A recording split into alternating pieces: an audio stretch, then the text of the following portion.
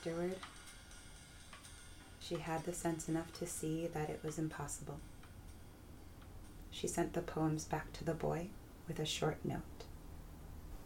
It was a curiously stilted and formal note, perhaps because she was dreadfully afraid of herself when she wrote it.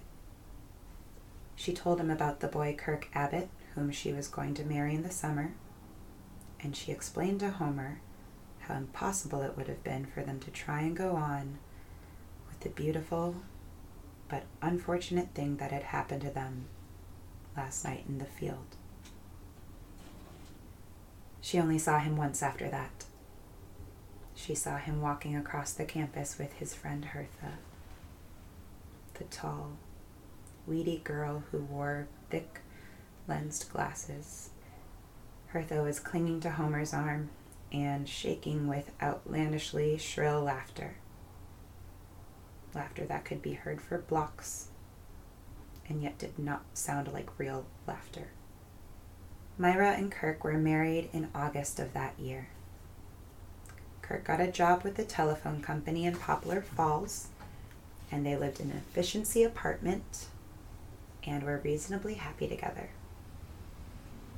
Myra seldom felt restless anymore.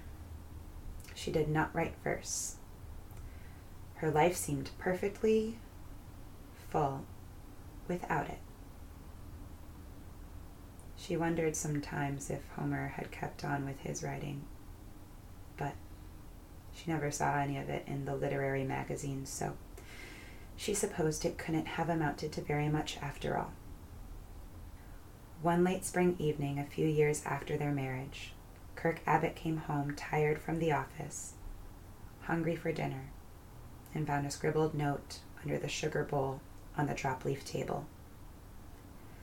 Driven to Carsville for just a few hours. Myra. It was after dark. A soft, moony night. Myra drove south from the town till she came to an open field. There she parked the car and climbed over the low wooden fence.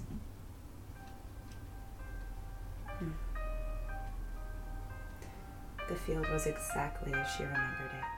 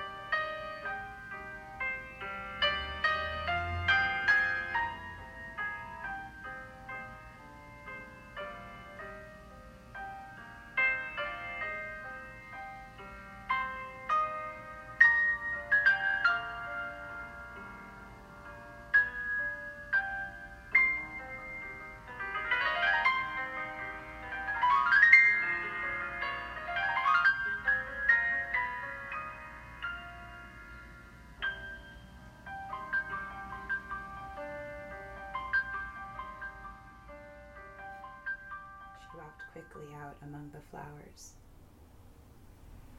then suddenly fell to her knees among them, sobbing.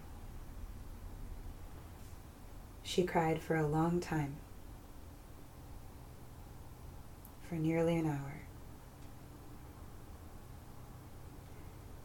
And then she rose to her feet and carefully brushed off her skirt and stockings.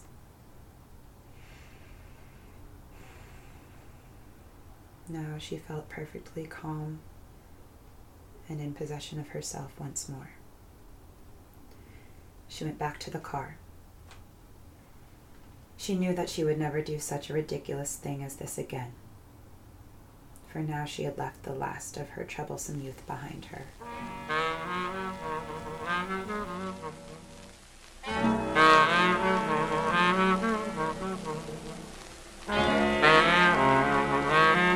The